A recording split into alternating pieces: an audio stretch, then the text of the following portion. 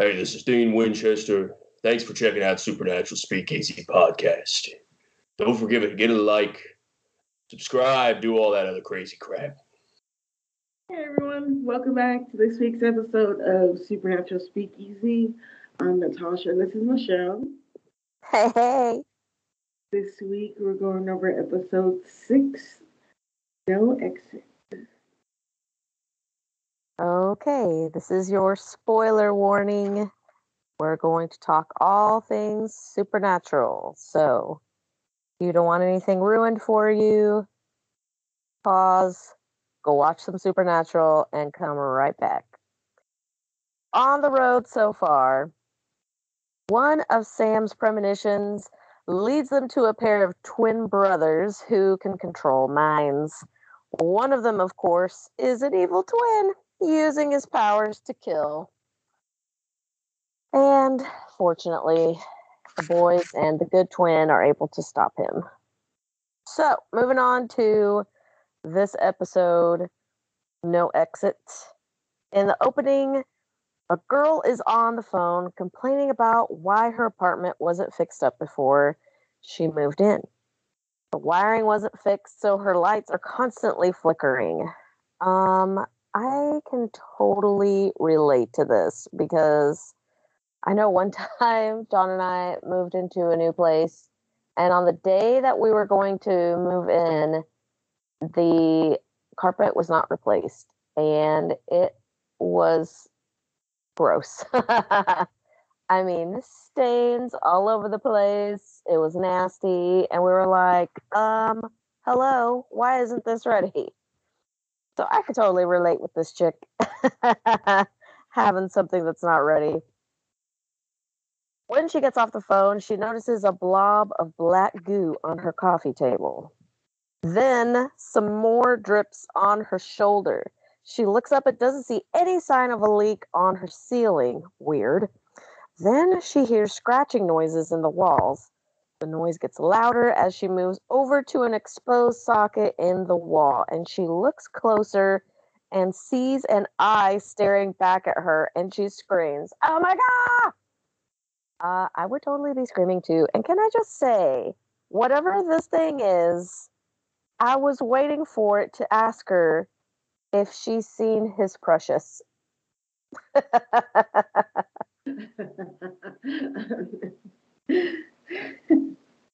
Because he was giving me major Gollum vibes. The boys get their next case from Joe at the roadhouse. Young blonde women have been disappearing in the same apartment building over the past 80 years, which is why the cops never noticed the pattern. Ellen wants the boys to take the case because she is forbidding Joe to go. So the boys leave to go work on the case because it's a real Akko Taco kind of situation. When they get into the roadhouse, they, come into the middle of Joe and Ellen having this huge argument about this case and how she's not going to go. So that's how the boys ended up with this case. When Sam and Dean check out the apartment, they find the exposed socket with the black goo. Then they hear someone talking to the manager in the hallway. And who is it? Oh, it's Joe, posing as Dean's girlfriend, wanting to rent the vacant apartment. So Joe just big fat went on the case anyways, even though her mom did not want her to do it. Using the apartment as their base, the three make a plan to search the building. Joe accompanies Dean as they scan the building, and Dean is shocked to learn that Joe wanted to work this case as the bait. Dun dun dun. I mean, it sounded pretty logical. I mean, she's the demographic that this creepy monster is after, so she's perfect. They split up briefly, and we see gray, dirty fingers reach for Joe through a grate in the wall. So gross. that moment actually reminded me of Suicide Squad, when Enchantress, when she first makes that change into Enchantress. That's what the fingers reminded me of. Dean returns and Jo scans the grate, which makes her EMF detector glow red. Dean looks inside and pulls out a piece of the last victim's scalp. Oh, so gross! Oh my gosh. And he's not even wearing gloves. I'm just thinking in my brain, bloodborne pathogens. Ugh. Please don't touch me. Disgusting. Meanwhile, another young woman in the same building is reading a flyer when black goo drips onto the paper. The lights begin to flicker and the ceiling and the walls begin cracking. She picks up the phone, but all she gets is static. She tries to leave, but she can't seem to open the door. The crack on the wall leads to another grate. And of course, these same creepy fingers reach through the grate. The woman screams, and the hand grabs her leg. Oh my God! Oh gosh. Okay. Freaky stuff. Sam finds out from the cops outside that another girl went missing. The three do more research and find out that the apartment was built on land next to a building that was used. No. That used to be a prison. The land the apartment was built on was used to execute people by hanging them. So they kind of found their connection. And the three look through the list of people executed. And they find the name of a person who was the first serial killer who killed blonde women and kept their long, bloody locks of hair as trophies. Ugh, this is so disgusting. I just can't even right now. The murderer, the serial killer named Holmes, had built an apartment building and called it Murder Castle. He had built inside trap doors, acid vats, and secret chambers inside the walls. So this dude, he was a bad dude. This trio decides to break some walls to see if Teresa, who's the latest victim, if she is inside the walls, hopefully still alive. Dean and Jo start walking down some of these passageways inside the apartment walls. When it becomes too narrow, Jo moves on while Dean tries to meet her on the other side. Unfortunately, the black goo we know now is ectoplasm begins flowing out of the wall. I mean, okay, before we just saw it just kind of dripping, and in this scene, it is just gushing out of the walls. It's disgusting. And Jo is just kind of standing there. I'm sorry. Tell me again why you're not running away from the black grossness of it all. Ugh. Anyways. Dean. Okay, so she doesn't run, but we do hear her scream, or Dean hears her scream, and he breaks another wall, but he's too late.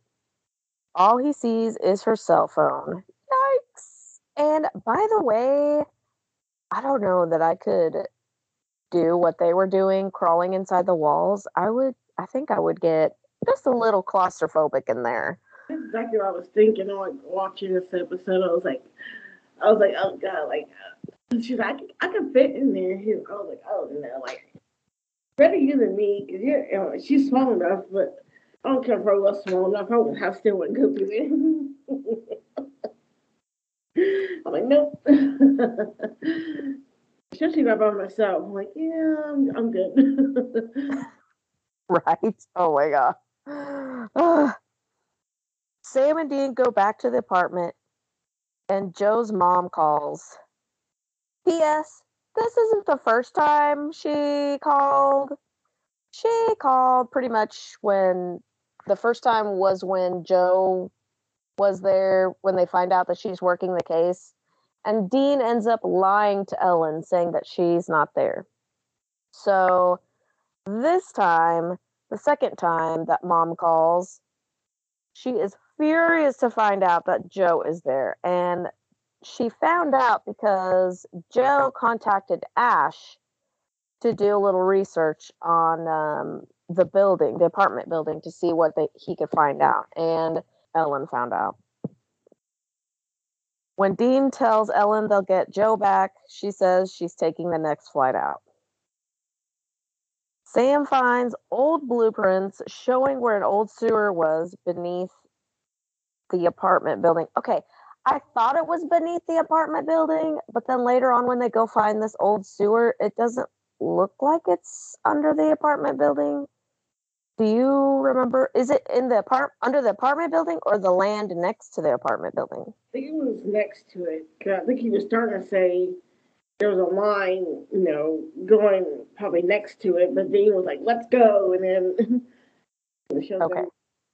Okay, that makes more sense because I wrote that down in my notes, and then later on in the show, when they come out of the sewer, they're not coming out into another room of a building. That's just outside air. So I was a little confused. Okay, so it's the sewer is in the land next to the apartment building.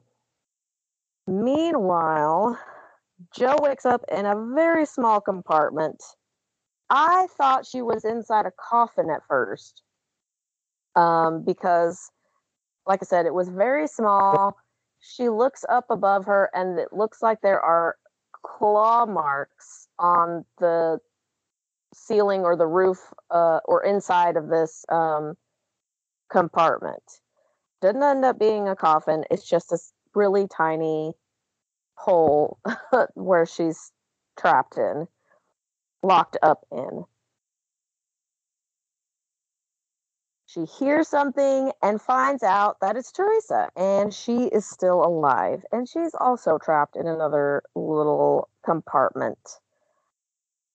Holmes's spirit comes back and rips out a lock of Joe's hair and then tells her she's so pretty and reaches for Joe to caress her.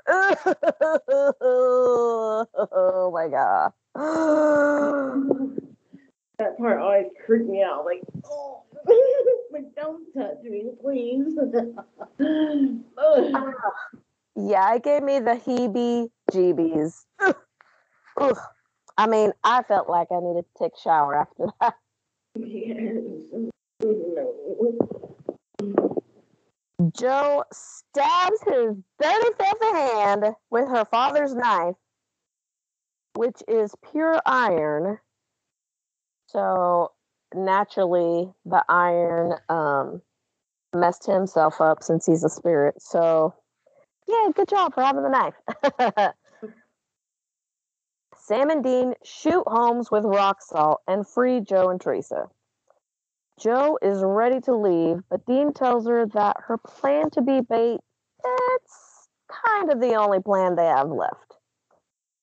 Because Holmes's body was buried under tons of concrete, they can't salt and burn the body. So, Joe's presence lures Holmes back, and the boys shoot down bags full of salt that end up surrounding Holmes in a ring of salt. So he cannot leave that ring. He is trapped. And to make sure that nothing disturbs the salt to where he can escape back to the apartments, the three leave the sewer area and they pour cement into the old sewer to seal in Holmes for good. Oh, creepy. Sam, Dean, and Joe are on their way back to the roadhouse with Ellen, and we've got another awkward moment. Oh man, it's silent. You can see Ellen is fuming, and Dean kind of tries to play some music, and it was a funny moment because I forgot the name of the song, but it starts with "You're cold as ice" or something like that. And then she shuts that crap off, and they drive in silence all the way back to the roadhouse. Joe and Ellen go inside, and we find out that on Joe's father's last hunt, he had a partner to back him up. Unfortunately, things went sideways, and Joe's dad died. And who was the partner? John Winchester. Dun dun dun. So now we see that little bit of history that that Ellen has with Sam and Dean's father. Because they had always wondered why he had never mentioned Ellen before. Well, kind of sort of killed her husband. Whoopsies. Yeah. So, and by the way, how many secrets did Daddy Winchester have? Enough with the secrets. You had enough of them when you're alive. Now, when you're dead, we're going to discover all the things. Oh my gosh. Poor Sam and Dean.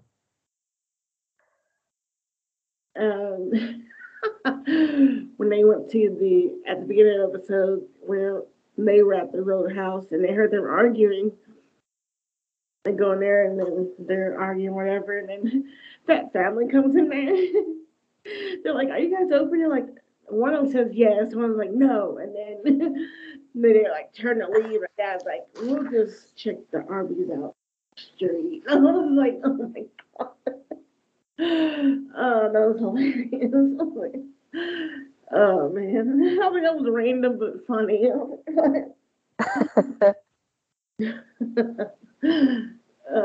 was like, in Arby's? I was like, who goes to Arby's anymore? I haven't been to Arby's in a while. So. I was like, well, this is like 2006, and they use little thing. I don't know, but that was hilarious. But and I was like, also whenever the second girl got taken, I'm like, how did they get to the vents? Like you can fit your hand through there, but how did he grab them? Like that vent isn't big enough for a human body to get through there.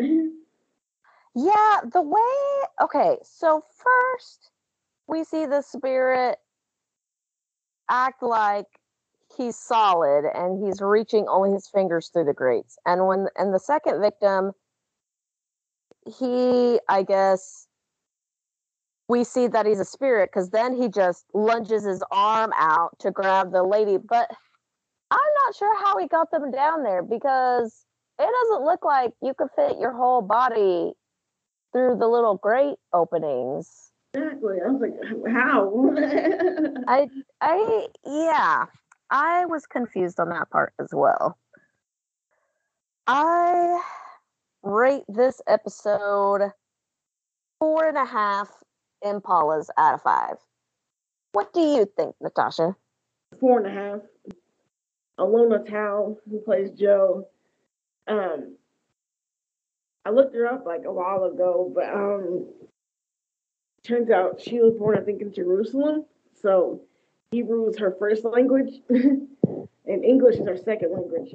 Oddly enough, not oddly, but which is really cool. And during the episode, when she found that ectoplasm or whatever, when Dean reached his hand and found that piece of hair, Dean was like Mazel Tov, and that's what reminded me of it. I was like, oh yeah, sure, whatever. So yeah, I didn't know that. That's cool. Yeah. I did find some trivia on IMDb. A lot of stuff about the antagonist in our episode that I didn't know. So it says, unlike most of the demons, spirits, and creatures that the Winchester brothers hunt, the ghost in this episode is based on a real-life historical figure. The serial killer, Herman Webster Mudgett, aka Dr. Henry Howard Holmes. Many of the details mentioned by the Winchesters about H. H. Holmes are historically true. He did confess to 27 murders, 9 confirmed. He did build a so-called murder castle in Chicago so he would be able to carry out his crimes in secret. There is evidence that he used chloroform in at least some of his crimes. He was executed by hanging in Philadelphia, and at his request, he was buried in concrete so no one would be able to molest his corpse. Dang. So they just kind of weaved all of that stuff in there into the episode. I had no idea any of that was true. There's also a photograph that we see on the show of one of the victims, and the IMDb trivia says the photograph of the victim, H. H. Holmes, was said to have murdered was actually a photograph of Jack the Ripper's victim, Elizabeth Stride, from 1888. Handwriting, and that goes on. There was a lot of interesting stuff. It goes on to say handwriting samples from Holmes and Jack the Ripper's from Hell letter, at least 97% matched. The reason these murders are attributed to Holmes is due to at least a few of them being killed by mutilation of their organs. It is thought only a surgically trained doctor could pull this off. Mysteriously, these murders took place during a blind spot in Holmes's recorded history. This has led many, including some of Holmes's descendants, to believe that H. H. Holmes is indeed Jack the Ripper. If this is true, Elizabeth Stride would have been another victim of his. And the last little bit about this real-life serial killer says, in 2003, historical author Eric Larson wrote the book The Devil in the White City, Murder, Magic, and Madness at the Fair That Changed America. It is a factual account of the 1893 World's Fair and the cunning serial killer H. H. Holmes, who used the fair as his charismatic charm, to lure his victims to their deaths in his World's Fair motel, which secretly housed both a gas chamber and crematorium. What? Oh my gosh. How is this real? That is just sick. Yes. Ooh. It's like this real life dude could have given those benders from season 1 a run for their money. Did we have any questions this week? I have one. When Joe and Ellen were arguing, she called her by her first and middle name. She said Joe and Beth. I was like, oh, I said not the first and middle name. So my question is, has your mom or dad, whoever, ever used your full name in have you ever gotten in trouble and had your full name used? Actually, no. Nope. Not at all. That's never been a thing. Or at least I don't remember them using my whole name like that. No, it's just usually Michelle or Joy. That's my sister. We did it wrong. But no, what about you? No, not me, but my brothers. A couple of them, oh gosh, but no, not me personally. No.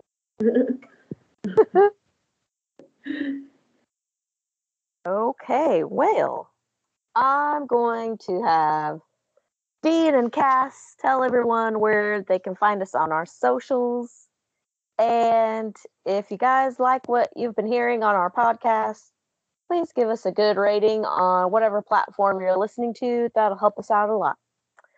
And until next time, carry on, everyone.